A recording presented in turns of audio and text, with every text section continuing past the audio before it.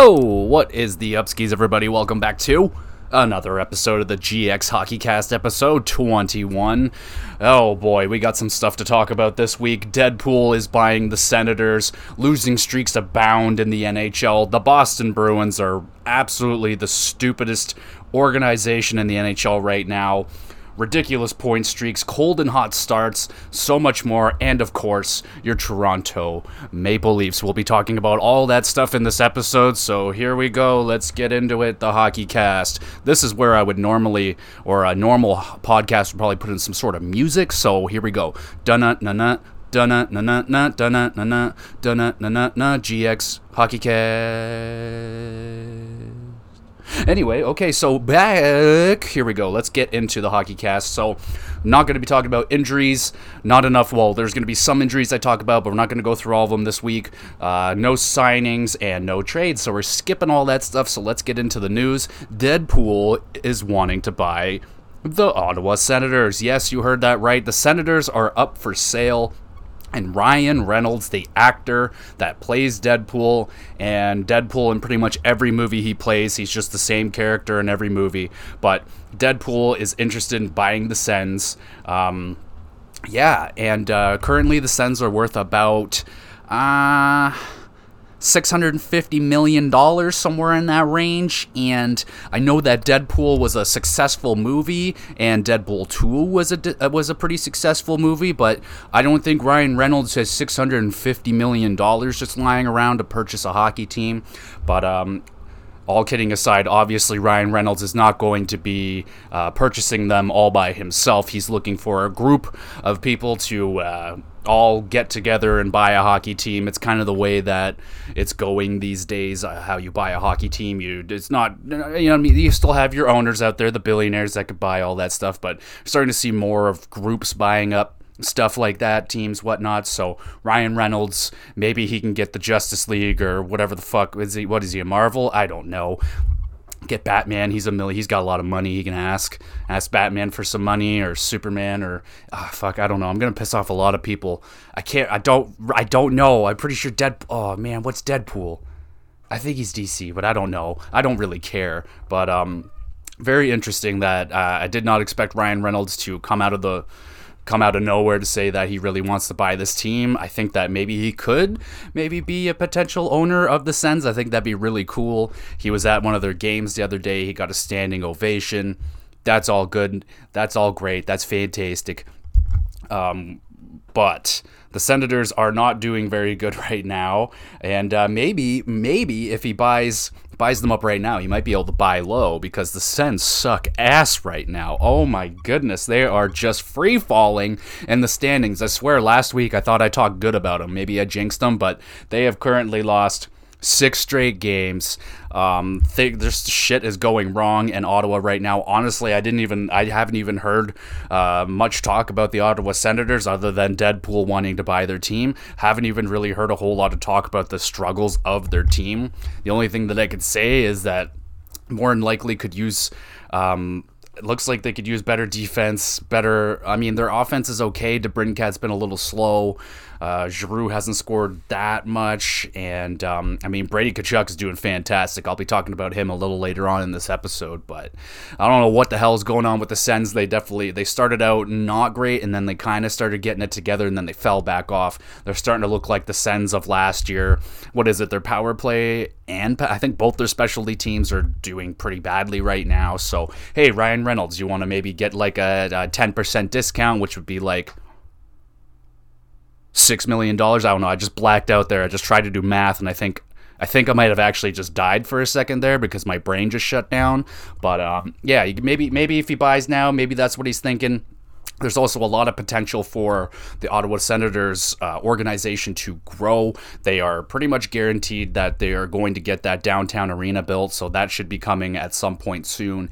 And another point of interest for the sale of the Ottawa Senators, that the Sens organization came out and said that they are only going to be selling to people that aren't going to move the team, so there's no fear of the Ottawa Senators being moved, which is fine. I'm okay with the Senators. I don't like the Senators when it comes to like the Battle of Ontario, but I think the The Sens are pretty cool. I like their jersey, especially. I really like their jersey. I like their colors. And there's no way I want to lose another Canadian team. Kind of sucks that there's two in Quebec, but I don't think there really needs to be two there, but it is what it is. There's two teams there. I don't want a second team in Toronto. No, thank you. I would just prefer maybe we just get, I don't know, a Saskatoon or a Halifax team would be cool. My wife and I were actually talking about that earlier this week, and I was just telling her, like, yeah, it'd be great to have a Halifax team. There's just not enough people in Halifax to really want the NHL to go to a place like Halifax when there's so many bigger markets, American markets, even bigger Canadian markets than Halifax. I mean, a second team in Toronto would be a great market, but the Leafs would be very not into that because that's their place. We're the Toronto team. And if another Toronto team came in, I mean, I don't know how, that'd be really weird. Like, would it be a similar situation to like the Clippers and the Lakers? Like, everyone just kind of hates on the Clippers and everyone likes the Lakers. Would it be like everyone likes the new team and they hate on the Leafs? Or would it be like everyone likes the Leafs at first, but then maybe the new Toronto team, like the Hamilton Hams come in and they fucking win a Stanley Cup in their first 5 years. Then all of a sudden the Hamilton Hams are like the most popular team in Canada, and then the Leafs, the pressure's off the Leafs, and then they win cups. That would be killer. That would be really cool. But what do you guys think? Do you think that Deadpool is going to come out with a partial ownership of the Sens? I think that'd be really cool. I mean, why not? I mean, it would bring more eyes over to the NHL. They're like, oh, hey, Deadpool's going to be at the game tonight, or what? Maybe he'll even dress up as Deadpool. On top of that, the hockey guy made a great point. The Ottawa Senators' colors are already Deadpool colors. They use red and black, just like Deadpool, so they with a little bit of white. So there you go. It's a perfect fit. It's a match made in heaven. Maybe the Senators will change their name to the Deadpools. That would also be kind of cool. So speaking of the Sens free-falling in the standings, there are a few teams right now that are just free-falling in the standings. Losing streaks are just fucking... That must be in right now. It's very popular to go on massive losing streaks. So the Ottawa Senators are on a 6-game losing streak right now. Another Canadian team that's doing really just not great right now, and it hurts me to say that, is the Calgary Flames, man. They are on a tough 6-game losing streak. They've lost 5 of the last 6 by 1 goal, so that's semi-encouraging. They're not getting blown out. They got blown out, in 1 game. All the other games were pretty close. Some of them controversial. Maybe some of those they should have won. I watched some of the New Jersey game on Tuesday. They started out good, man, and then I turned over to the Leaf game, and I came back to the Calgary game. They were losing. I'm like, oh my goodness, what is going on here? Yes, they just took on the New Jersey Devils, which are arguably the hottest team in the league right now. They got beaten by them 2 times, and yeah, dude, shit in Calgary right now is not very good, not very optimistic. Scoring has been a little bit of a struggle. Goaltending has not been as strong as I hoped. I literally traded away Markstrom in my fantasy league. I know it. I didn't want to trade him away. I got Hellebuyck for him, so that's not too bad. It's nothing against Markstrom. It's the fact that I am dead last in my 16-man fantasy hockey pool. I'm doing dog shit right now. I had to change my team name to Pure Shit Squad because I'm pure shit.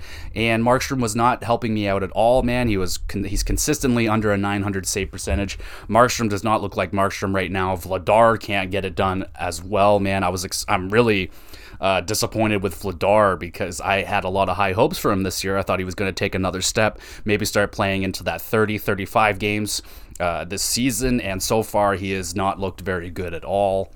Mackenzie Weegar, I mean, he may be playing well, but I think, like, offensively, he just hasn't really brought a whole lot. He's kind of a little bit disappointing, and I mean, when it comes to Huberdeau, man, I mean, we'll talk about him a little bit later on in this podcast as well when it comes to his points, but damn, dude. He has not been scoring at all. The only guy that seems to be scoring on a consistent basis is Kadri. I watched him rip a doodle tonight. Tuesday night. It was a beautiful little shot right there. He's been great. I didn't have any fears about Kadri having an adjustment into the Calgary Flames system. Now, it looks like Huberdeau and Mackenzie Weegar are struggling quite a bit into getting into the new system, the Daryl Sutter system, which is I don't know if anyone didn't expect this to come. Maybe people thought it wouldn't have taken this long, but like I said in the last episode, he's going from the east to the west. He's getting a whole change in totally different areas, going into a different country. He's going from the United States to Canada, and his team is he's going from an offensively minded system to a defensive hitting, tight checking system of Daryl Sutter's. So definitely having a little bit of an adjustment issue right now with Jonathan Huberdeau. They've been flip-flopping the lines. They just aren't getting that consistent scoring. Thankfully, they're not, like I said, they're not getting blown out in games, which is encouraging. I mean, it's not good. I mean, it'd help if they won some of those close games, but at least they're not getting blown out. They're not getting dominated. They're not getting dummied. But yeah, shit has not been really good with the Calgary Flames right now. You Flames fans out there, let me know, man. What's the big thing? What the hell's going on? From what I can see, it looks like kind of a little bit of everything is not really tight, and everything needs a little bit of a tightening up. I would say right now it looks like goaltending is a big problem. Like, just from the numbers, man. I mean, I was expecting Marchand to be way better than that. Maybe I didn't expect him to do what he did last year, because last year was pretty fucking good season for him last year. But I definitely was not expecting him to be like on average subpar 900 goaltender. That's just not who Marky Mark is. And then again with Vladar, man, I was just like, really didn't expect him to do this poorly. He's played quite well for the Flames, but yeah, so far not so good with the Flames right now. They really need to turn it around. It's definitely not too late, and we're not panicking just yet, but they need to turn it around soon. They need to start getting some wins. They need Huberdeau to get off the schneid and start fucking putting some points up, man, because it's not looking good right now for the Calgary Flames. Like I said, they did play New Jersey Devils 2 times, and New Jersey's just fucking on fire right now. Speaking of losing streaks, the Penguins. Holy, this one kind of snuck up on me. I did not realize that they were doing this badly. I dived into it a little bit.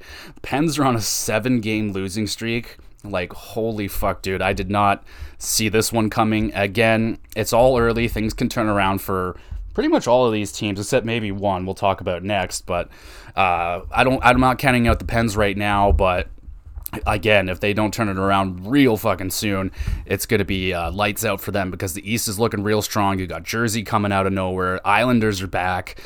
Toronto's getting back in there. Boston's on fire. You got Detroit sneaking in there trying to do some damage. And who's the other team that's doing quite? Buffalo is there.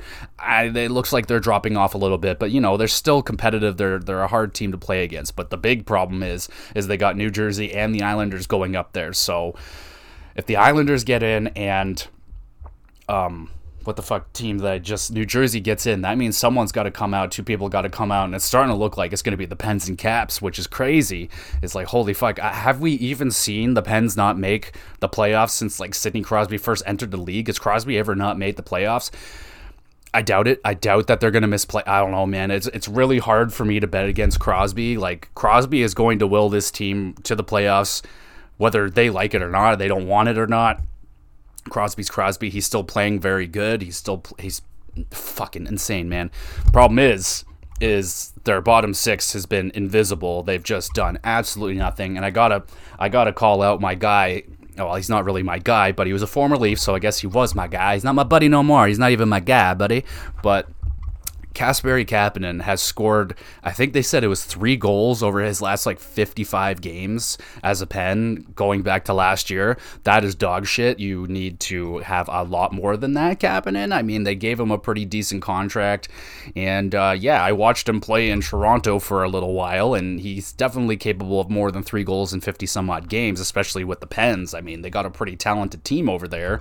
But bottom 6 has been a real struggle for the Pens, man. They just can't get any offense going. And the defense, man, looking real slow, and it's starting to really look like trading away John Marino and Matheson may have been a real bad call, because you brought in old Petrie. He's not doing very good either. And, I mean, that should have been a red flag last year when he had such a dog shit season last year. Maybe that would have been a message to you to say, like, oh, maybe Shea Weber was helping him out a lot more, because Petrie just fucking exploded like a few years ago. And then when Shea Weber went away, it just kind of fell off. Last year was a disaster for him. Looking like more of the same this year out of Petrie. They look slow. And then you got John Marino, who is absolutely fucking murdering it over there in New Jersey. He's playing fantastic. He's not putting up like a shitload of points or anything, but his play apparently has just been awesome. He's fitting in over there very, very nicely. Matheson, I don't even know where the fuck he ended up, but regardless, it looks like the changes on defense for the Pens did not work out. They traded for Ty Smith. He's not even playing on the team. He's in the minors, so that just didn't work out. I thought when they made that trade, I'm like, oh fuck, here we go, watch. The Pens are going to turn this guy into like a 45, 50-point defenseman, and sadly, no, that's not the case. He's actually playing in the minors, which I was like, oh shit, that's fucking crazy. So, Pens are struggling.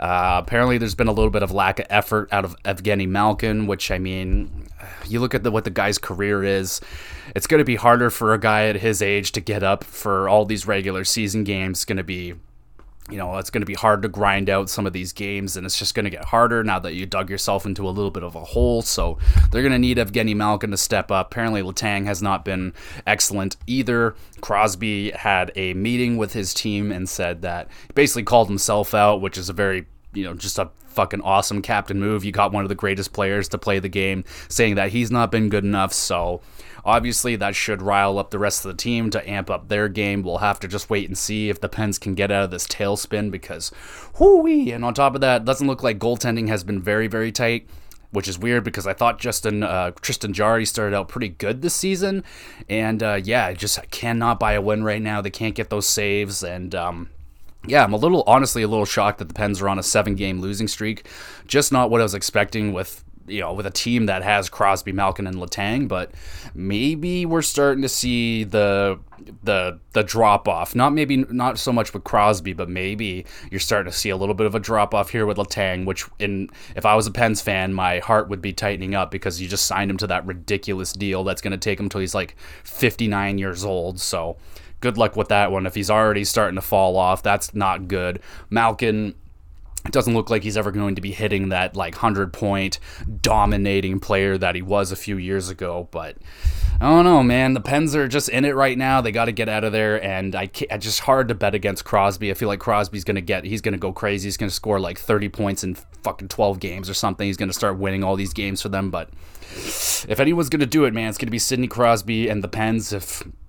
Man, it's starting to not look good for the Pens, and even the Capitals are both down there, but at least the Capitals aren't on a massive losing streak right now.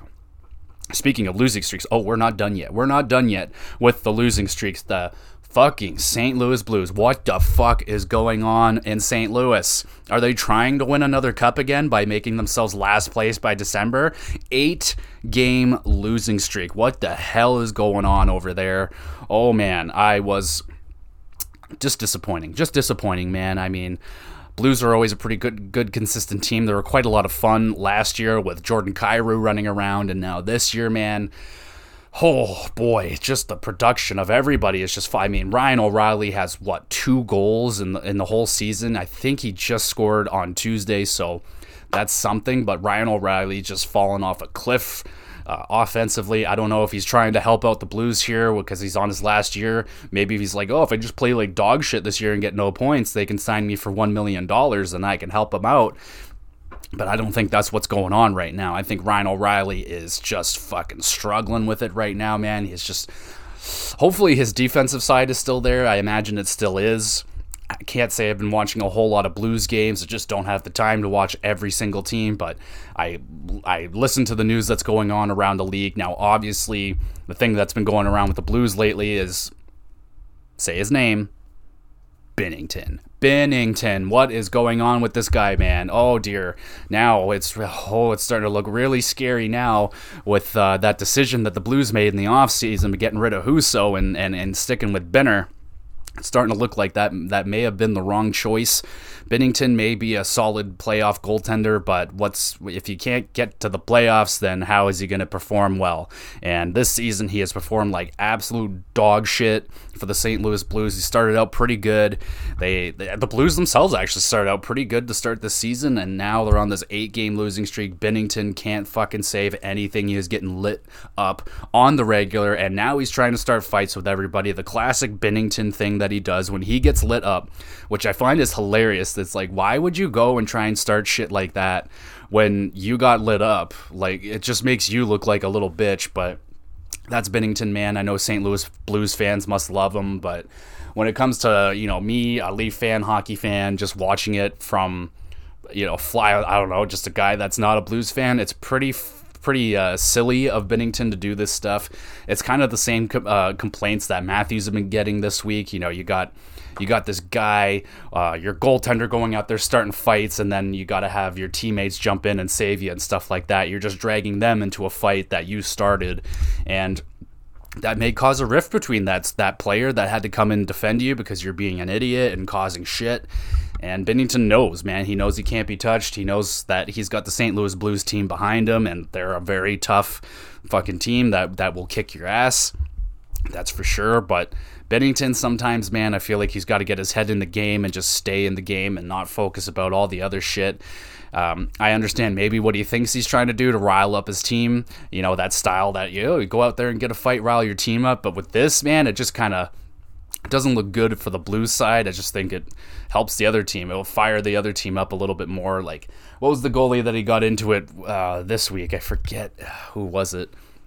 I don't know. He pushed some goalie in the fucking face or something. Last year he was throwing the air punches and faking people out. It's quite entertaining. Like, I would enjoy Binnington on the entertainment side if I was a St. Louis Blues fan, but obviously performance-wise I'd be fucking ripping whatever hair I have left on my head out. Not good, man. Not good. The Blues are really into it right now. Again, everyone's going to bring up the fucking fact that, the St. Louis Blues were last place in 2019. Then they came back and fucking won a Stanley Cup. That is not this team right now. They don't have Pietrangelo anymore. They lost David Perron. And maybe that David Perron thing was a way bigger loss than maybe they thought, because David Perron is a battler. He's very, very competitive. He can drag it out of you. He can bring your team into it. He's an excellent player, man. He's one of the more underrated players I feel in the league. Does not get his due. He's excellent, and he's doing well for Detroit right now. Look at them. They're doing much better than, maybe not much better, but they're doing pretty good. Looks like they're taking that next step. Don't know if they're going to be able to keep that up and make it into playoffs, but regardless, as it is right now, they're definitely a lot better than they were the last few seasons, so that's really good. St. Louis Blues, though, wow, I was just Jordan Kyrou has not been there, man. Like, he signed his big ticket, and maybe now he got a little complacent. He's like, now that I got my money, I got my 8-year deal, I got that financial security, I don't have to worry about it no more. Maybe his play, maybe his ambition, his motivation has gone down now that he's not playing for that contract. Maybe the same thing with Riley Thomas. He's also not doing very good. He's not doing he's not doing bad like Ryan O'Reilly bad. Kyrou is borderline O'Reilly bad. He's really not been doing what he's been known to do. Really fucking put up the points, especially last season. He was like a point-a-game player. He's excellent. Riley Thomas, or is that his name? Riley? Is that his name? Riley Thomas? I don't know. Thomas. Excellent. One of the most underrated passers in the league. He's an excellent passer that's just not coming along right now. Their defense, I don't know, man. Like, I feel like it's more on the lines of Binnington. I still feel like the St. Louis defense is quite good. I mean, they got Justin Falk, who's putting up points. They got Parayko, who I know everyone's wanted him to take that, like, really big minute-eating defenseman step where he was supposed to take over for Pietrangelo, but Pietrangelo's a really hard defenseman to replace. They brought in Torrey Krug. He's definitely nothing like Pietrangelo. He's an offensively minded defenseman, quite good, but yeah, I think maybe losing some of those major pieces from that 2019 team is really starting to do some damage on that team, because I mean, an 8-game losing streak, holy fucking shit. And on top of that, I didn't talk about the coaching. So with the Pens, a lot of people feel like Sullivan is safe. I don't know about that, man. Like, I know he won them 2 cups, but this is what have you done for me lately kind of league. And that was 2016-2017, right? So that's quite a few years ago now. So maybe the Pens are going to be looking for a new coach. I don't know. I know they love Sullivan over there, but what the hell are you going to do, man? You're on a 7-game losing streak. Something's got to give. Can't trade Crosby, Malkin. Not going to be trading any of those guys. This obviously you brought them all back for another run. So what's it going to be? They're going to try and get a goaltender. They're going to try. I think defense is going to be one of the places they need to look first, because damn, it has been not very good. They look slow, man, and you can't have a slow defense in this league right now. You're going to get torn up, especially with teams like New Jersey out there that are just fucking blazing fast. Okay, so out of all those teams, I feel like the Pens, and obviously I feel like the Flames are still, they have a really good chance of getting out of this. The Blues, oh man, I hope they're really not banking on, for last place by December we'll win the Stanley Cup, because that's just not the same team, man. So you're not the same Blues that you were in 2019, so I doubt that's going to be the case. That was I feel like a once in every 100 years in the NHL kind of scenario, where a team that goes from last place and just fucking dominates the second half of the season and goes all the way to the Stanley Cup. Banana story. That was a crazy run. So amped that they beat the Bruins. That was awesome. But it is what it is with their coach there, Berube. I think he's a lot more safe now. They have a lot more recent Cup 2019, and they seem to love him. But I don't know what's going to give over there. If it's going to be a trade, they can potentially trade off Tarasenko and or Ryan O'Reilly. They're both on one. They have their 1 more year on their deals, and the way that they're playing right now. Maybe they're going into a retool next season. Depends on how bad it ends up for this year. But I don't know, man. With a losing streak like this, Binnington, if he loses his confidence and he gets off of his game, it could be really, really bad for Binnington, because a lot of his game is confidence. When he's playing confident, he's unbelievable. He's great. But when he's playing the way that he's playing right now, he's starting to lose a little bit of that confidence. Then you're starting to see an AHL goalie in the net right now, and it's fucking dog shit. It's not good enough, Benner. So I want Benner to get back into the way that he was playing at the beginning of the season. That would be great for St. Louis, but I don't know, man. Really not looking good for St. Louis right now. Their benefit is that they are in the West. It's going to be a little bit of an easier task, but the way that they're doing it right now, they're digging themselves a fucking grave right now. Not a hole, it's a grave. It's a 6x6. It's getting bad. So St. Louis, what do you guys think out there? What do you think St. Louis needs to do? They're going to be trading Tarasenko, O'Reilly. Maybe it's time you're on an 8-game losing streak, so maybe you should just tank for Bedard. I mean, why not? Wouldn't that be amazing? You get Bedard, boom. Is Jordan Kyrou a center? I don't know, but regardless, you would have great center depth there. You got your replacement for Ryan O'Reilly. You get rid of Tarasenko. He's wanted out of there for years anyway. He's not off to he's done okay, but he's definitely not doing as good as he did last season, and it's just honestly a little bit surprising, because it's a contract year. Most of the time guys just fucking go crazy on contract years. Ryan O'Reilly, quite the opposite. Tarasenko himself might be burning up some of that money right now. Ryan O'Reilly especially is burning millions by the fucking game right now. He's just burning it all away. Just, okay, looks like maybe you're retiring, or you're going to be on a league min deal next year, buddy, but I don't know. I'm a fan of Tarasenko. I was going to say Ryan O'Reilly, but then I just thought about the Tim Hortons thing. I was like, nah, I can't be a fan of that. can't be doing that shit, man. But Tarasenko, he's pretty good. He's on my fantasy team. I tried to trade him away. Didn't get a bite, so it is what it is. But St. Louis, man, they need to get the hell out of there. All right, so we're done with the losing streaks. Now, this is a little fun for me. It's a terrible situation, but I get a rip on the Bruins, so here we go. If you haven't heard, you probably heard it if you listen to any hockey podcast, every single hockey podcast, everybody in media right now are talking about what the Bruins did this week. So if you're living under a rock for some reason, so the Boston Bruins decided they're going to sign Mitchell Miller. Now, Mitchell Miller was drafted a few years ago by Arizona.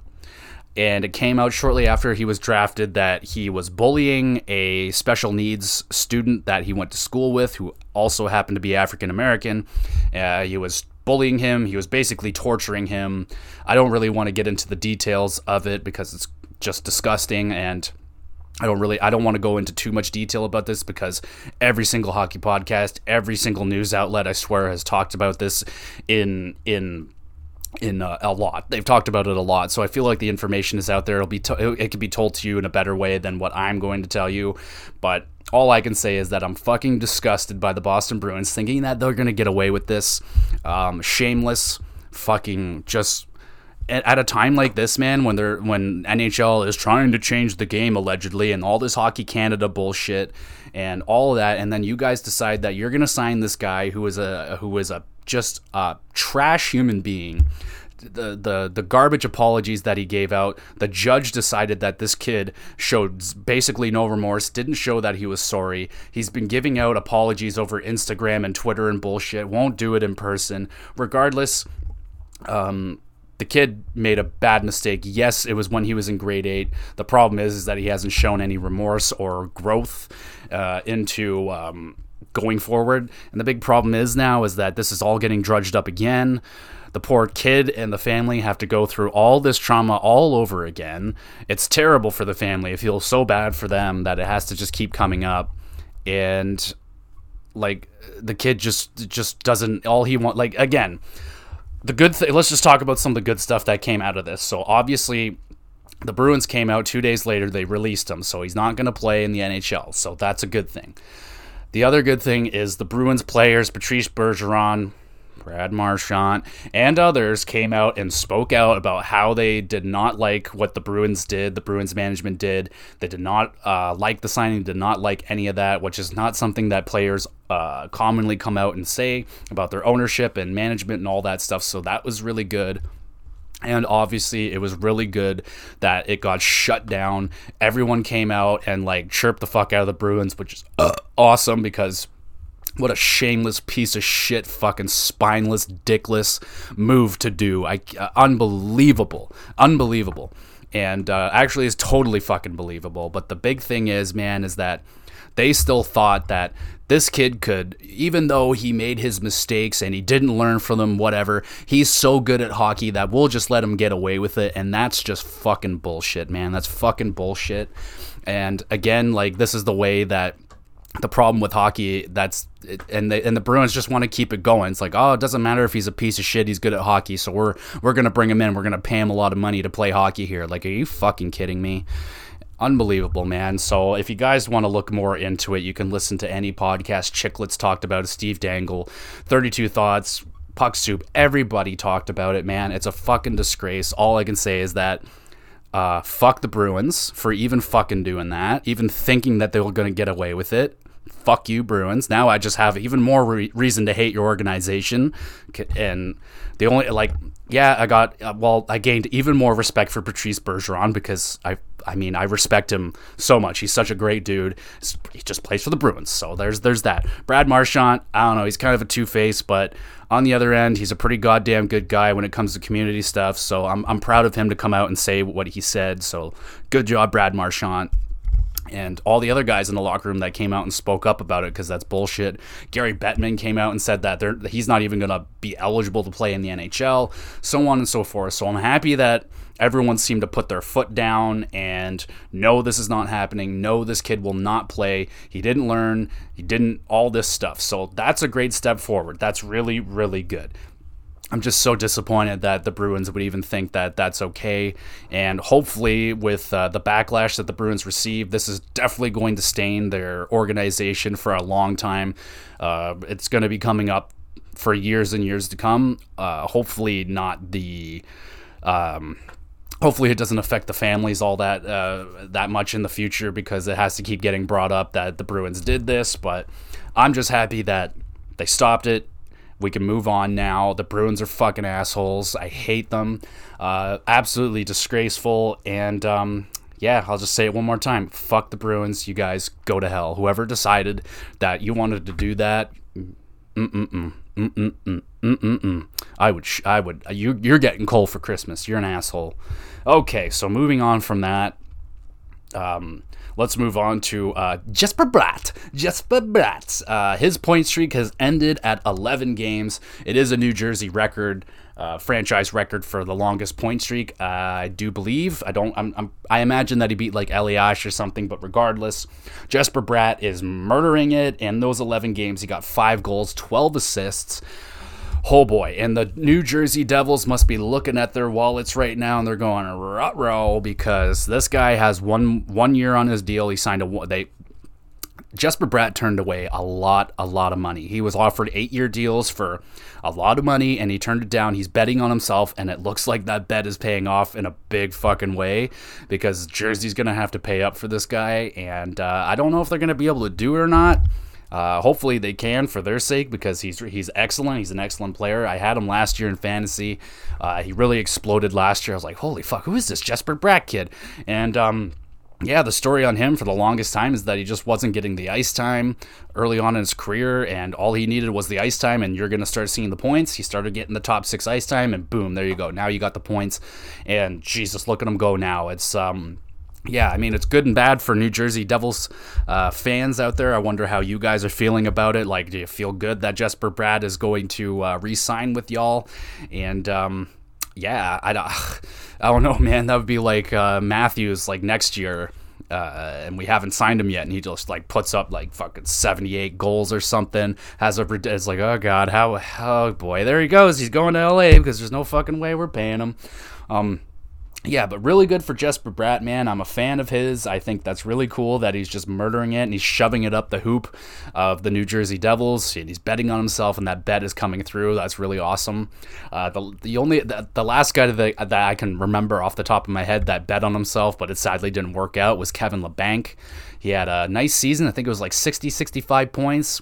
And he signed a 1-year, $1 million deal, which was fucking mind-blowing to me at the time. And then, yeah, he just, the Sharks started falling off, and then his point production started falling off. So poor Kevin Labanc isn't making millions and millions and millions of dollars, but looks like Jesper Bratt is going to be making millions and millions of dollars to come up. So good for Jesper Bratt. That's really cool. And on top of that, right now, he's on a 127-point pace. So, New Jersey Devil fans, if Jesper Bratt hits 100 points, how much money do you think he's going to want? And the good thing is, New Jersey, he still has one more year of restricted free agency on his deal. So, New Jersey has some leverage, which is good. It's just going to be, Jesper Bratt's going to be wanting the sun and the moon, man. He's going to be like, oh, I want like $9.5, $10 million, and that's a very, very scary amount of money to be paying for a winger. And just in general for a forward, trust me, I'm a Leafs fan, and we're paying 3 forwards over $10 million, and it's, look how it's going for us. Not ideal. So, yeah, so very interested to see how the season finishes off with Jesper Bratt. Don't think he's going to keep up that 127-point pace, but is 100 points out of the question? I mean, the way that Jersey's playing right now, he already had such a great start. I mean, if he could just keep it up, he was basically rocking point a game last season. So if he can just stay point a game from this part of the season onward, maybe getting a couple big games here or there, I can see 100 points for Jesper Bratt. Why not? I'm a big fan of his, so I would like to see that. That would be really cool. Oh boy, okay, here it comes. The suspensions are starting to come out in the NHL, and of course, who is leading the charge on the suspension train? It's Matty Tkachuk. He was suspended 2 games for high-sticking Jonathan Quick of the LA Kings, so pretty weird situation, man. A lot of people are speculating that Matty Tkachuk did this on purpose, so what happened? Jonathan Quick made a save or some shit. Matty Tkachuk gets his stick up. His stick goes into the cat eye of the goaltender's mask. It hits him in the eye, and it's not very good. A lot of people saying that, oh, he meant to do that. He wanted to take his eye out, so on and so forth. And other people say, oh, no, it was a complete accident. Okay, well, I'm going to go with the truth lies somewhere in the middle. Matty Tkachuk we know what kind of player he is. He's very feisty. He likes to get into it. No, I don't think he was trying to poke out Jonathan Quick's eye. Yeah, maybe I think he was definitely trying to whack him, maybe in the head a little bit, give him a little poke, accidentally poked him in the eye. There's no way that Matty Tkachuk was trying to fucking blind the guy. I mean, Jesus Christ, man. It's the Los Angeles Kings. I know they don't like each other, but come on, dude. You're not going to poke a dude's eye out over a freaking save. It's not that. It's just a game. So Matty Tkachuk was literally on Chicklets the other day, and he was, I don't think they were talking to him before this. Actually, fuck, did it happen? I don't know. Regardless, just like when you hear him talk, like obviously he didn't mean to do that. Accidents happen. It does happen. But regardless, Matty Tkachuk has a long history of doing shit like this, so they suspend him 2 games. People are up in arms about it, like, oh, it should have been more, it should have been less, should have been none, so on and so forth. You're never, when it comes to the Department of Player Safety, it's a very a job you do not want to have. It's a job that you can't win at. You're going to piss off people regardless of what you do. You could have suspended him 1 game, people are going to be mad. You could have suspended him 5, people are going to be mad. So it doesn't matter what it was, but it didn't look good, man. Did not look good. So Matty Tkachuk's going to be down for 2 games. As long as Jonathan Quick isn't blind, and then it's okay. We can move on. As long as everyone's okay, he got suspended, so there you go. Hopefully he won't do it again. Now the other suspension goes to Josh Anderson. He was suspended 2 games for boarding on Pietrangelo, and yeah, dude, it was fucking scary. I could not believe that Pietrangelo got up after that. That was fucking horrifying. If anyone remembers the Chris Draper hit, Claude Lemieux hitting Chris Draper face first into like the boards right in front of the bench. Pretty much the exact same thing happened to Pietrangelo. It actually almost looked fucking more vicious, but Anderson comes in behind him. He's going to do that check regardless. He wasn't going to not hit that check.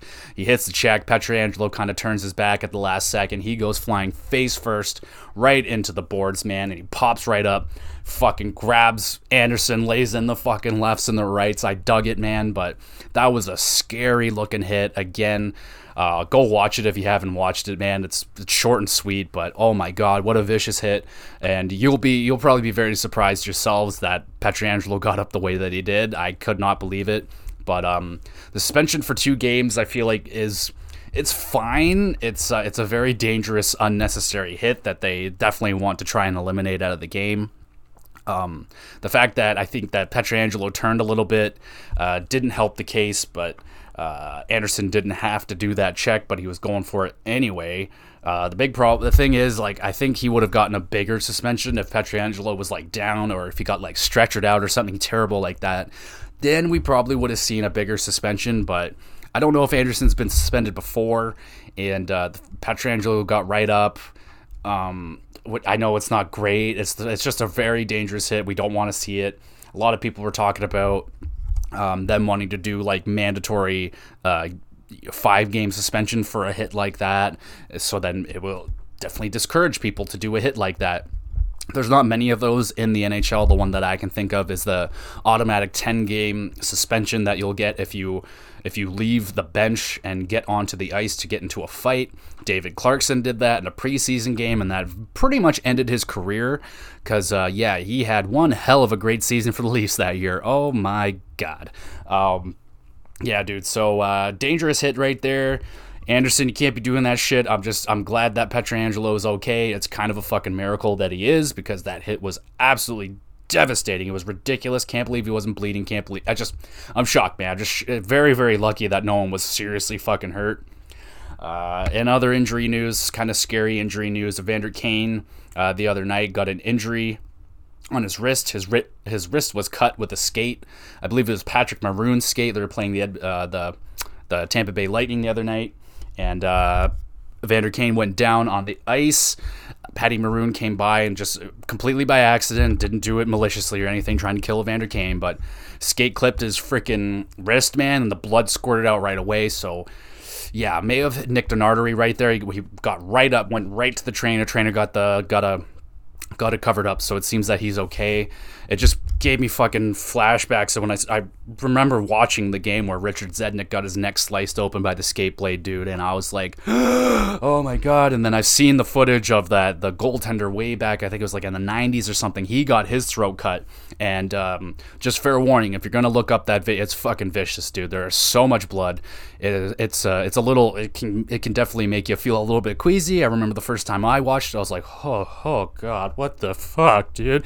But yeah, it's a scary fucking game, dude. I have a note in one of the Leaf games that I was watching this week that Matthews like accidentally kicked a dude in the face with a skate, and that could have been really freaking dangerous if he got him with the blade of the skate, which he almost did. So just crazy, man. Like this is an insanely dangerous game. These are guys going at ridiculous speeds on knife shoes. It's things like this can happen. Thankfully, Vander Kane's okay. Just scary to see that much blood on the ice. It's just it's alarming. You don't want to see it. So don't know how long Evander Kane's going to be out. I imagine he's going to have to probably be out for a little bit here because that was a major cut and a major injury. So we'll see how that goes for him. Okay, so let's get into a little bit of good news now. So, Alexander Ovechkin breaks Gordie Howe's record for the most goals with one team at 787 goals. Holy jumping, that is a lot of freaking goals, man. And yeah, I think it might be pretty safe to say that no one's going to break that record. Over almost 800 goals with one team. That is absolutely bananas. He only needs 13 more goals to pass Gordie Howe for second place on the list, and he's only 106 more goals away to pass the great one, Wayne Gretzky, man. Oh, I cannot wait. I hope he can make it. I hope he makes it. I'm feeling very good that he's going to make it. He's got a lot more time in the NHL. He's crushing it this season, man. He's got 8 goals in 12 games. When is this guy going to slow down? People are saying that he was not looking like Ovechkin this year. You freaking stupid. 8 goals in 12 games at 37 years old. Shut the fuck up. He is crushing it. I think he's currently on like a 3 or 4 game goal scoring spree. I mean, it's Ovechkin, man. He's still Ovechkin. He's still crushing it. Still scoring goals from his spot, which is just maniacal. He's so good at scoring that it doesn't matter. Like, you just can't stop him. He's been sitting in that spot for over a decade, and somehow the NHL team still don't have an answer for it. There's not much you can do. You don't want to get in front of that shot. You'll break your fucking leg. And goalies barely want to get in front of it themselves. So, yeah. Ovi's pretty freaking good, man. Pretty freaking good. Just the team needs to get a little bit, but they got so many injuries in Washington right now. It's ridiculous, man. So many injuries. So with Washington, I feel like they're more than likely going to miss the playoffs, which sucks. But at least, I'm just happy that Ovi got that cup, man. I'm just happy that that's over, and I don't have to hear about that every single year. Oh, is Ovi gonna get it done? Is Ovi gonna get it done? Yes, he did get it done. Speaking of getting it done, Erik freaking Karlsson, welcome back to the NHL. Oh my God, you see when the cream rises to the top. Oh yeah. Seriously though, Erik Karlsson in 14 games has 10 goals, 9 assists, 19 points. Whoa, dude. 10 goals. He's a defenseman. What the hell, man? What is going on with goal scoring and defensemen this year? This guy is third right now. Third in goal scoring. He is in the top 3 of the Maurice Rocket Richard race as a defenseman. Lick my anus right now. Oh my God. That is bananas. I'm pretty sure he broke a record for the most goals scored in like a 10-game spree. No doubt. I mean, I'm blown away that he has 10 goals in 14 games. How many goals is he going to finish off with a start like that? I mean, with him and Dahlin, are we going to see like maybe 2 30-goal scoring defensemen in the league this year? That would be fucking insane, dude. I haven't seen a defenseman score that much since Mike Green. I think it was Mike Green. He put up like 37, I think, one year. It was fucking insane, dude. Absolutely insane.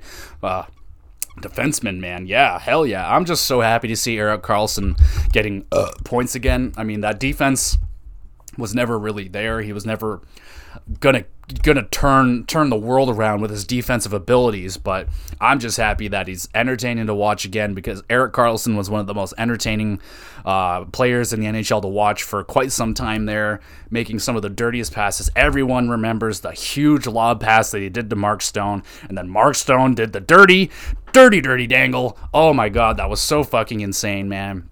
Erik Karlsson, welcome back to the NHL, buddy. It's good to see you back scoring points. People have been speculating that maybe the way that Erik Karlsson is playing, he may be able to get traded out of San Jose.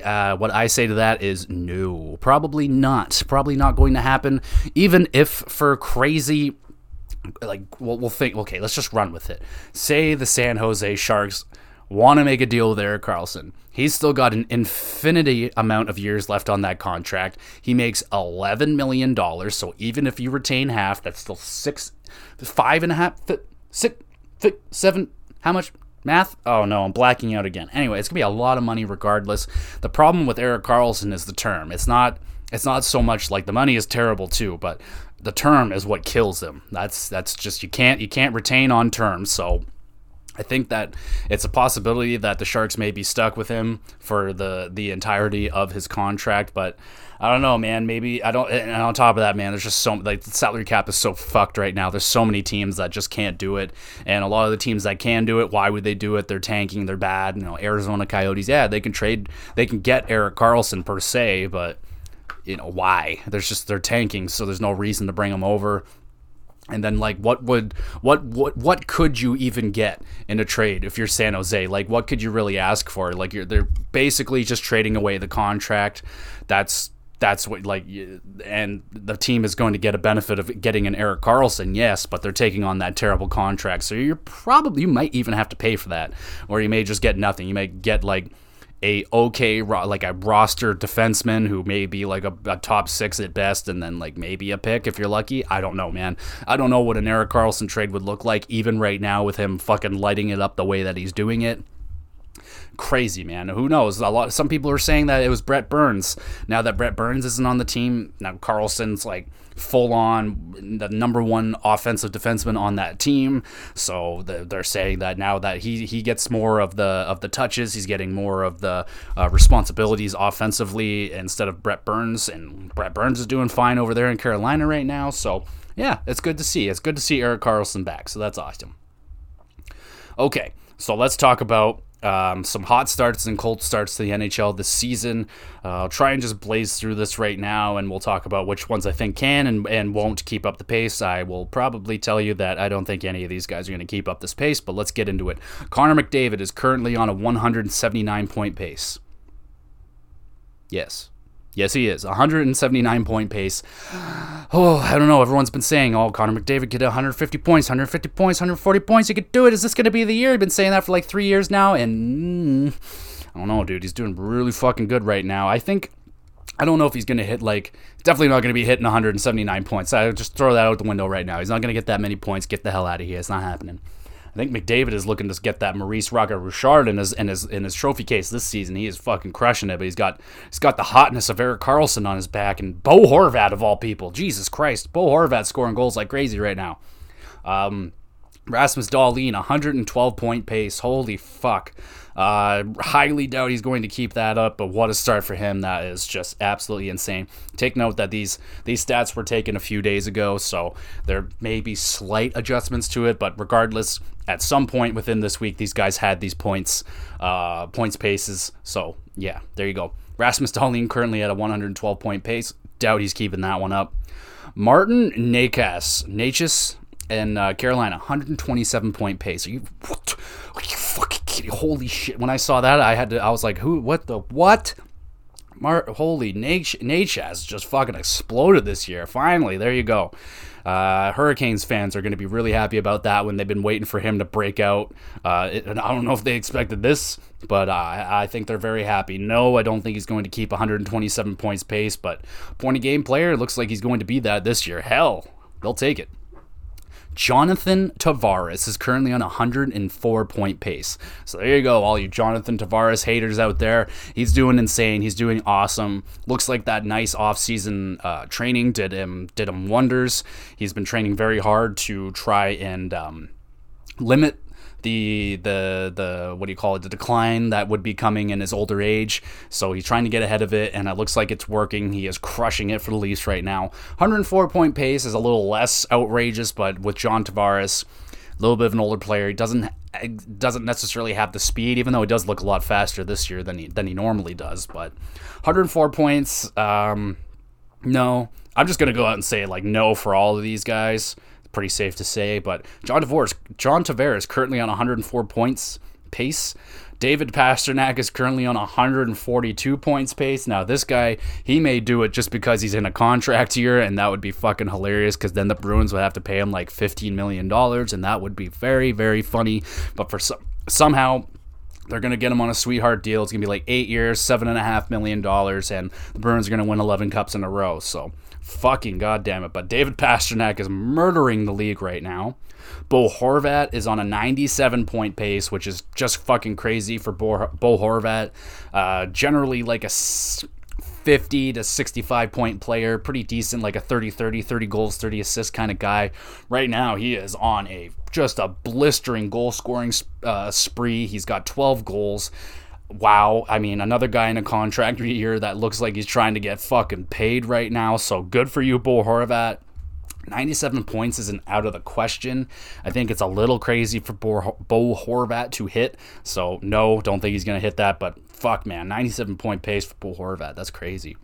Dominik Kubalik, probably the greatest free agent signing this season. He is currently for the Detroit Red Wings on a 98 points pace. Holy linoleum flooring. Chicago Blackhawks, what the fuck happened? You had this guy and you just let him go. We saw flashes of this before in Chicago. He scored 30 goals before, so there's definitely some sort of skill there. A lot of people thought that it was all Patrick Kane, but there's no Patrick Kane in Detroit, so he's doing something right over there, and so good for him. 98 points. Maybe he can keep that one up. Who knows? It's never been done for him before. He's never scored anywhere near that, but maybe he can. Brady Tkachuk is currently on 126 points pace. That is freaking awesome. Really cool to see the other Tkachuk brother exploding. He is literally basically point for point with his brother Matty Tkachuk right now, who had an amazing breakout season last year, 100-plus points. Looks like Brady might be able to go match his brother right now. So going to be very fun to see how that points race goes out. Matty Tkachuk tends to be the more skilled player, but Brady is fucking crushing it over there on a lesser Ottawa team. So good for Brady Tkachuk. And in the Anaheim Ducks, Troy Terry is on a 114-point pace. Holy fuck. That's insane, dude. Like, he had a breakout season last year. Looks like he's doing more of the same this year. Possibly doing even better on a Ducks team that's performing worse than they did last year. So good for Troy Terry, man. That's really awesome. And some cold starts around the league right now. You got Anthony Mantha sitting at a 27 points pace right now for the Capitals. That's really not good because, I don't know, man. I always thought Anthony Mantha would be one of the more dominant players in the league by now. His size, I thought he'd be an incredible power forward, just putting up like 30 goals, 35, 40 goals, just dominating. Right now, it is not looking good for him over there in Washington, so I imagine he's going to be picking that up at some point. 27 points seems way too low for him, so hopefully he gets it going. Brendan Gallagher in Montreal, 22-point pace right now. I mean, took kind of a step back last year. It looks like he's kind of in of a decline right now, but even I think that 22 points for Brendan Gallagher is a little low. Possibly looks like he might get traded this season. That would probably be a pretty decent move for the Habs to do that. I know Habs fans love Gallagher, but yeah, no. If someone's interested and you can get something for him, you might as well do it. Jonathan Huberdeau, 46-point pace right now. That's just not going to cut it, and that's one of the reasons for sure that the Calgary Flames are not winning games right now is that they're not getting that points production out of Huberdeau, which they're needing. They need that. They need him to run that power play. They need him to run that offense. They need him to get some more 5-on-5 points. I mean, they just need more points out of Jonathan Huberdeau. And at a 46-point pace right now, the amount of money that he's making and the amount of points that he put up last year, no fucking way that he keeps up at this 46-point pace. I would expect him to explode at some point this year, where he's probably going to put up like 20 points in like 12 games. He's got to go on a big streak like that at some point here soon for Calgary. I'm hoping. Sam Reinhart, now this is the one I was like, holy shit. Sam Reinhart is currently on a 15-point pace right now for the Florida Panthers. What the fuck happened? I am so happy I didn't draft him. I remember draft night, I got super pissed off that he got taken like 3 or 4 picks before it was my turn. I really wanted to grab him up. Thankfully, I didn't because he's having a dog shit season so far. Last year, he fucking crushed it with the Florida Panthers. Maybe this year with the new system of Paul Maurice, maybe that's not working. A lot of people are like scratching their head at why they brought in Paul Maurice when they had Andrew Burnett there doing his thing. He was doing good. So Sam Reinhart, 15-point pace. No way that he's going to stay at that. Way too talented. Way too many good offensive options in Florida. But Sam Reinhart's got to get it going, dude. 15-point pace is dog shit. Get it going. Jonathan Gaudreau is currently on a 67-point pace. Not bad, but definitely not Jonathan Gaudreau numbers that people are used to. So Columbus is dog shit right now, and Huberdeau is, I mean, oh man, now it's really starting to look bad that he didn't go to New Jersey, man. Oh man, imagine Johnny Gaudreau on New Jersey right now. Even more speed and skill to that team. Oh my God, talk about Stanley Cup. Anyway. Yeah, Johnny Gaudreau, I know he's been down, Patrick Laine, and they don't really have a center They just don't, man. Like, Sillinger doesn't seem that he's ready yet. The other young guy that they have there doesn't look like he's ready yet. What's his name? Boone Jenner is not a first-line center. I don't care. He's just not. And, what's his name? Roslovic, that guy that they got from Winnipeg, definitely not a first-line center. Sometimes he shows flashes of being maybe a second-line center, but third-line center would be the most optimal for him. So Columbus is desperate for a center. Can you say Connor Bedard any faster for the Columbus Blue Jackets? They are dying for that player. Really need a center in Columbus. And then last but not least, one of my favorite underrated players in the league, Kyle Connor, off to a slow start from the Winnipeg Jets. Does look like he's starting to turn it around right now. He's on a bit of a point streak. Got 3 assists the other night, so there you go. How you doing? 49-point pace right now. I imagine that boosted up after this little point streak here that he's got going, but that is not Kyle Connor. That is not Kyle Connor numbers. He's generally a point-a-game player. He had a really good season last year, not scoring the goals that he is used to scoring. He's one of the more consistent go-to goal guys that I have been drafting him consistently for the last 3 or 4 years. Never lets me down until I got him this year. He's not letting me down, but he's not performing up to the standards that I know he is capable of, so I'd be looking for Kyle Connor to go on a massive streak here. Should be safe to say Winnipeg Jets are playing well. He's just not getting the goals. He's playing well himself. He's getting in the areas. He's just not getting that puck luck right now. So I would highly suspect that Kyle Connor is going to get out of that 49-point pace, and he should. But I think having a career year this season is out of the question now. That starts a little too slow. But who knows? Maybe Kyle Connor pops off and goes insane. I would like that. He's on my fantasy team, so that's cute. All right, so let's talk about the Toronto Maple Leafs.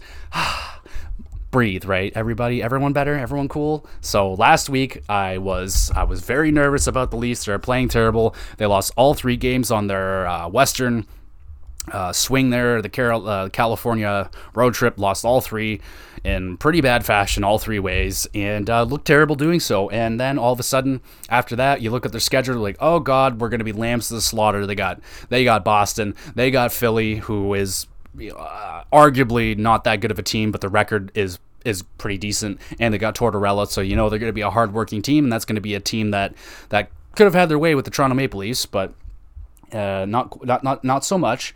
And then they had Carolina back-to-back after Boston with travel, and then the Vegas Golden Knights. Holy fucking shit. So let's get into how they did.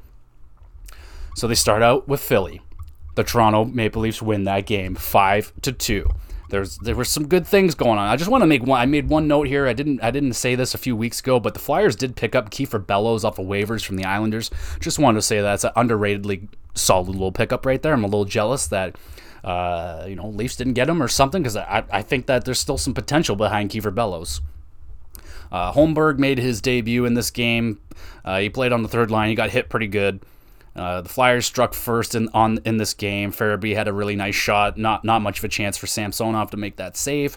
Poppy scored again on the power play. He kicked Konechny by accident in the face with a skate, so maybe that led to the beef that happened later on in this game. Shortly after that, Tavares goes bar down to take the lead. Didn't give up on that play. He's just playing so good right now. Another excellent game for him. Leafs played pretty good in this one. Leafs Swede line got some great chances. They were robbed by the Philadelphia goaltender, who was Sandstrom that night. No Katahat. That was good. Samsonov making some ridiculous saves in this game on the penalty kill. Nylander taking a couple penalties. Got lucky there. PK bailed him out. More big saves for Samsonov. Had a hell of a game. Aston Reese got his first goal in there. That was really nice to see, so good for him. Leafs taking way too many freaking penalties again, man. Willie Nylander, he got 2 in this game. But shortly after that, man, John Tavares scored one of the beautiful, it's got to be one of the nicest goals I've ever seen. John Tavares absolutely undresses the Flyers defense inside, outside, fucking gets the double whack on it, fights for that rebound, gets it. And John Tavares got a hat trick in that game. Holy fuck, he had such a good game. I felt kind of bad for the goalie on that third goal because he lost his skate blade, and he was literally just a fish out of water, man. There was nothing he could do, and John just ripped it into the open net. That was dope. Hell of a game for Johnny T. Poppy was getting fancy in this game. There was some fighting going on. Thankfully, Michael Bunting and Giordano with the fucking wrestling spear out of nowhere comes in defense for Austin Matthews. A lot of shit getting tossed at Matthews' way. If you haven't heard, Mike Rupp went off on him, calling him a little bitch. I semi-agree with some of the things that Rupp was saying. I think it's a little overblown, but there are some things that he was saying there that are actually true. And the fact that, like, Austin Matthews was not engaged, like, noodle arming a guy in the scrum, like, you got to hold on to your guy, man. And, like, I don't like the fact either that he laughs and giggles and tries to do. I agree with Rupp on that he tries to play the cool guy thing, and maybe you need to start playing the I'm a hockey player and you can't fuck with me card and just show, like, you're a big boy, Matthews. You're 220 plus pounds, 6'3". He could throw it around, and he needs to start showing off that you can't just fuck with him and that he's just going to have his teammates step in for him all the time. Like, doesn't mean that Matthews has to drop the gloves, but he can fucking sit there and, like, throw a dude. Like, it's not going to be that big of a deal. But, yeah, it'd be nice to see him, get more engaged in those situations. But I understand why he doesn't, but it's starting to get a little bit like, okay, the league is starting to catch on that Matthews just ain't going to engage, and his team sometimes won't engage with him. So, there you go. It was a really good game, man. A nice full effort from the boys. They played a pretty good full game. It was a game that on paper they should have won, and they actually did, so that was really good. Then we have the big game, Toronto-Boston. Toronto won this game 2-1, which is fucking insane. That was a score I did not expect at all. They had a nice hockey fights cancer moment for Rodion Amirov, who is still getting treatment for his cancer, so it was nice to see him there, and it was nice applause for him. That was nice. Leafs showed up on time for this game. That's really good. Solid first period. Poppy with a greasy goal. He had both Leaf goals in this game. Toronto crowd was nice and loud for him, and I just like the way that Poppy scored that goal, man. That's a playoff style goal, like in front of the net, just whacking at it. Greasy, ugly goal. Those are the kind of ones you need, man. And then, of course, Brad Marchand does his fucking thing. He gets a goddamn penalty shot. Absolutely undresses Samsonov, so much so that he busted his knee. Not fucking cool. Marchand was being a nuisance out there all night. He's drawing his calls. He's being a dick, but not the biggest dick. He was just being a dick. I felt like Kerfoot and Malgin had pretty good games, at least up until the third period. During the third period, didn't really notice them all that much, but first and second period, they were all over the place. They were all over it, so that was good. Shalgren was starting the third period. My heart, I think I died for a little bit when I saw that. I was like, oh no, it happened. So Samsonov got injured. He got a knee injury. He was on the ice the other day, so looks like he's going to be out for about a week or so. Matt Murray's also, they say he's ahead of schedule, but it looks like they're both going to be returning in and around the same time. So yeah, a little scary to have Shalgren in there, but he was getting it done, baby. He got it done. Penalty troubles again for the Leafs in the third period, but the penalty kill came up big, man. Giordano with a massive block on that penalty kill, man. Gio has just been so good. What a sweetheart. I love Giordano so much, man. Oh my goodness. Like I said, Shalgren got the job done. He made all the saves. He didn't let any in, so it was a fucking really important win. Now, I know that the Bruins at this time, before this game, that's when all the news of the Mitchell Miller stuff came out, so Bruins didn't look like the Bruins out there during that game, so, the Leafs have to take advantage of that, and they did. They got the big win. I will take a win over Boston any day of the week. Doesn't matter. I don't care if they're in their own heads. It doesn't matter. I would care. They won that game. That was awesome. And then the next night, they got to play Carolina on a back-to-back with travel, and they beat them 3-1, and I was absolutely fucking shocked. I didn't get to watch this game. I was at work, and it was fucking blacked out, of course, so very pissed off. Basically, what I got out of this game is one of the games that the Leafs didn't really deserve to win, but they got that fucking win, and they need those wins too, man. Like it happens too much with the Leafs where they will outplay their opponent and they get rather goalied, or they get bad bounces and they get bad goals against and they lose the game. And it's not too often that I feel that the Leafs. Well, no, that's not fair to say, because it does happen pretty often that the Leafs get outplayed, but they still come out with the win. That's what happened in Carolina that night. I believe it was William Nylander with that ridiculous goal on Anderson, just that muffin between the legs. I mean, that was the most Anderson goal of all time. I mean, we were very, very familiar with those kind of goals going in all the time when he was here in Toronto. Now, trust me, I love Frederik Andersen. I have a T-shirt with his name on it. I have a hockey puck with his face on it, and I think I have a picture. I do have a framed picture with him in it. So there you go. I have three things. I like Freddie Andersen a lot. I think he was the best goaltender that the Leafs had since Eddie Belfour. And there you go. So fucking yeah. But Andersen is prone to giving up dog shit, just terrible, make you want to jump off of a cliff goals. And that was one of them. So there you go. Big fucking win for the Leafs right there. And then last night they lost to Vegas in overtime 4-3. I felt like the Leafs played good against Vegas for the most part. But I felt like the couple things that I noticed throughout that game was that when Vegas scored, it was like, I think the shorthanded one especially was annoying because I watched them on that power play, and it looked like they were getting a little like complacent. They were getting a little lazy. They looked a little overconfident, and then Vegas made them pay, man. They took that puck and then boom, they were gone, shorthanded goal. I was like, oh, look at that. They took their foot off the gas pedal for 1 second and Vegas made them pay, and that's exactly what Vegas does, man. That's what they fucking do. And then the overtime goal as well. Like, what the fuck was that, Leafs? Like, what the hell, man? They just gave up. There was a couple times. There was one of the break. Like, not only did Shalgren make like 3 fucking breakaway saves throughout this game. He was excellent. No fault at all for Shalgren. He was excellent. But there was on one of those breakaways, the team just gave up. There's 3 guys back checking, and once they knew that he was like gone, they all stopped skating. And like they just expected that it was just going to go in, and then what happens when it didn't go in? They weren't ready to get the rebound and shit. So yeah, dude, it was not good. And then the overtime, it looked like they did it again.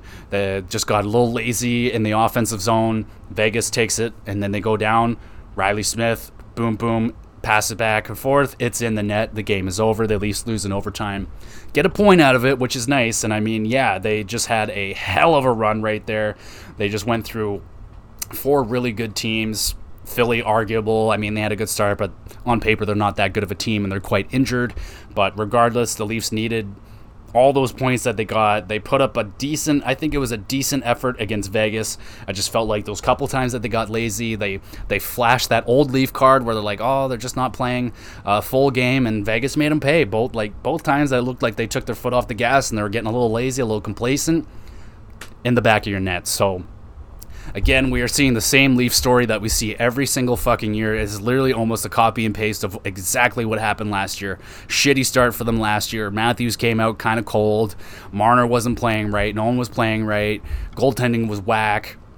And then they rattle off big wins, and then everything's fine. So am I happy? I'm happy that they won those games, yes, but I'm still extremely nervous for their playoff potential, and these problems are still there, man. It doesn't matter that they played those good games. Those problems are still there, and the fact of the matter is like, it's so scary that they can be a fucking bottom-feeding dog shit team one game, and then the next game they're contenders. It's like, you cannot win in the playoffs if you're going to be inconsistent. You got to bring that fucking 110% every single game in the playoffs, and I'm still not convinced with this Leaf team that they're going to be able to do that. They're going to have those off games where they're just not going to be feeling it, and they got to find ways to drag themselves into those games, and that's where the bottom 6 comes in, and I just don't see it out of them either, man. Like, they don't have those guys that are going to drag them into the fight. They don't have those guys that are going to, defend them when they have to get into those fights. You have a couple guys, Wayne Simmons, but like, come on, man, there's got to do better than this. I just want the consistency with this team is the most infuriating thing. Is that it can even happen in a game. It can happen in a game. They can start out flat, like how the Leaf game usually goes. They start out flat for like the first 2.5 or fucking period and a half, and then they turn it on late in the second. Then the third period, they just go boom, boom, boom. There's 3 goals, and then boom, they win in overtime. It's like, that's just not the style of hockey you want to be playing. Now, it is nice to see that the Leafs currently, they seem to be playing, they're trying to play a little bit more playoff style hockey where they're scoring less, which is maybe them simulating what scoring will be in the playoffs. Like, you're not going to be scoring that many goals in the playoffs, so maybe they're trying to learn how to play tight hockey games, which they kind of have been doing lately. They're not scoring a lot of goals, but they're not letting in as many goals either. They're still top 10 in goals against right now, so they're doing something right when it comes to defense. The problem is that when they make those defensive gaffes, it almost always ends up in the back of the net, and there's got to be something to do about that. There has to be a way that we can tighten this thing up, and they have to learn how to play 60 minutes, man. I mean, it's 60 minutes.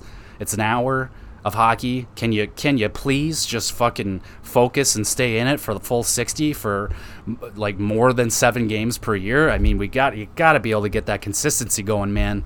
And on top of that, very proud of the Leafs that they were able to beat these teams without Samsonov. That was incredible. I feel like they've really tightened up defensively in front of Källgren, so they've been playing better in front of them. Again, it's just those few gaffes. It's every time they make a mistake, it always ends up in the back of the net, and there's got to be something to that. So hopefully in Leafland right now, the heat is off a little bit, but still there's a lot of us that have been watching this group, this core, for the last how many seasons now, and we've seen this play out this way before, and I'm not sold yet. So there's still more to be done here. The Leafs aren't contenders just yet. We're not out of the woods just yet. There's still problems. There's still flaws with this team defensively, structurally, but at least now they're not like, if they went in and lost 3 or 4, if it went the other way, they lost 3 or 4 instead of winning 3 or 4. Maybe we got a new coach right now. I don't know. Maybe there's a new player on the team. The Leafs did lose Abe Kubel to waivers. Washington Capitals claimed him because they're absolutely desperate for forwards right now. I don't think we're going to miss him all that much. He really didn't do a whole hell of a lot. It sucks that it didn't work out. Kind of becoming a theme with the Leafs. Like, a lot of these new bottom 6 guys that they've been bringing in over the last few years haven't really been working out. Like, has Wayne Simmons worked out all that good? No, not really. Jason Spezza was incredible. We were like, oh, I'm going to get that man's goofy grin fucking tattooed on my back, I swear to God. But, I mean, Abe Kubel, we had Nick Foligno, you had, God, I don't know, man. There's just been so many guys throughout that bottom 6. You got to find someone that'll stick, that can stick, like, really good. David Kampf being, like, one that we struck gold with. He's been excellent. Pierre Engvall, we just need him to be more consistent, and I would love for him to throw hits with that massive draft body of his. Okay, so Leafland out there, hopefully we feel better. I feel better, but I'm not satisfied yet, that's for sure, because my eyes are on the playoffs right now, and the way that we're playing recently looks better. It looks more like a playoff-style team, which is good. It's just that there's still some problems in there. The usual problems that they always have is that they got to keep working on it. I'm very happy that we're a top 10 defensive team right now, which is crazy. It's just that, man, sometimes like they really at times do not look like a top 10 defensive team out there. So I feel like a lot of that has to do with Samsonov and the way that he's played. If they didn't have Samsonov, I doubt that they're a top 10 team. I doubt that they're even a top 20 team at that rate. But Samsonov has definitely saved our bacon. Källgren is saving our bacon right now. They signed Keith Petruzzelli, fucking 6'6" giant goaltender. So I don't know if we're going to see him in any games, but regardless, Källgren's going to have to hold the fort down right now. He's looked good enough. You know, it's his numbers are pretty ugly, but he does make big saves out there when we need him. So he makes timely saves, which is good. So he did it in the Vegas game. He made tons of timely saves. I don't think we deserve to even make it to overtime in that game. Thankfully, we did, but. Yeah, man, I wasn't really expecting a win over Vegas after that 3-game series, but good week for the Leafs for sure. Very much better than the last week, and their upcoming games. So this Friday you got Pittsburgh's, Vancouver on Saturday, and Pittsburgh again on Tuesday. So here's the test: you got a struggling team. You got to play them twice in the Pittsburgh Penguins, currently on a 7-game losing streak. And then you got the Vancouver Canucks, who are just kind of bottom feeders of the league right now. So I don't want the Leafs to play down to their competition, which is the theme for the Leafs. It looked like they played up to their competition this week, which was good, but I don't want them to play down to their competition. Don't play down to the Penguins because they're on a 7-game losing streak. They still have Crosby, who is going to burn you, and so just play like an NHL team every single night. Play your game. Don't play the other team's game. Don't play to what you think they are going to play that night. No. You dictate the pace. Don't follow the other team's pace. So, yeah. So, hopefully the Leafs could come out 3-0 on those games, because on paper they should win all 3 of those games, no question. Pens are struggling. Let's take advantage of them. Fucking send them to the slaughter. Throw them an anchor. Don't throw them a life raft. Just throw anchors. Vancouver, you're dead. We're gonna murder you guys on fucking Saturday. We're gonna destroy you. Thatcher Demko's gonna be in net. He's gonna give up 7. So there you go. Hopefully we can keep this up for the Toronto Maple Leafs. It's gonna be hard. Dealing with the injuries right now, but we're battling through it. I'm proud of this Leafs team right now, but they got to keep it up. I'm still not convinced. What do you guys think? Are you convinced after those 4 games from the Toronto Maple Leafs? I'm not convinced in 4 games. Not convinced with the season so far. There's still moves I think that need to be made. And it's great to see. Oh, gotta shout out Liljegren. Almost forgot 2 goals. Are you fucking kidding me, dude? Awesome. Great to see him back in the lineup. Looks like he's already. It's been a great fit so far. We're winning games with him in the lineup now. Now I don't think he's the sole reason why we're winning those games, but he's definitely helping. So there you go. That's all I can say, because I'm running out of voice, and it's fucking almost 5 o'clock in the morning again. I want to go to bed. I want to go to bed, damn it. So there you go, guys. Hopefully you enjoyed the episode. Let me know of your opinions of the episode. You can hit me up at Twitter. You can hit me up with the email I have. It's all down in the description. You can go to my YouTube channel. I have Let's Play of Uncharted 3 and Disco Elysium going on currently right now. Just finished up the Resident Evil 3 Halloween October Let's Play, so that's all done, ready for you. Go over there and watch over 700 videos over there. Daily uploads, 2 videos on Saturday, daily uploads Saturdays, you know it, baby. So you're looking for more of this guy, you want to go watch some of my videos, you want to watch me be bad at video games, be my guest, go over there, subscribe, tell all your friends like the videos, like the podcast, subscribe to the podcast, do whatever you have to do, spread the word, and if you made it through all this, you're a special trooper, and I love you for it. Thank you so much for listening. I will talk to you guys again soon. Go Leafs!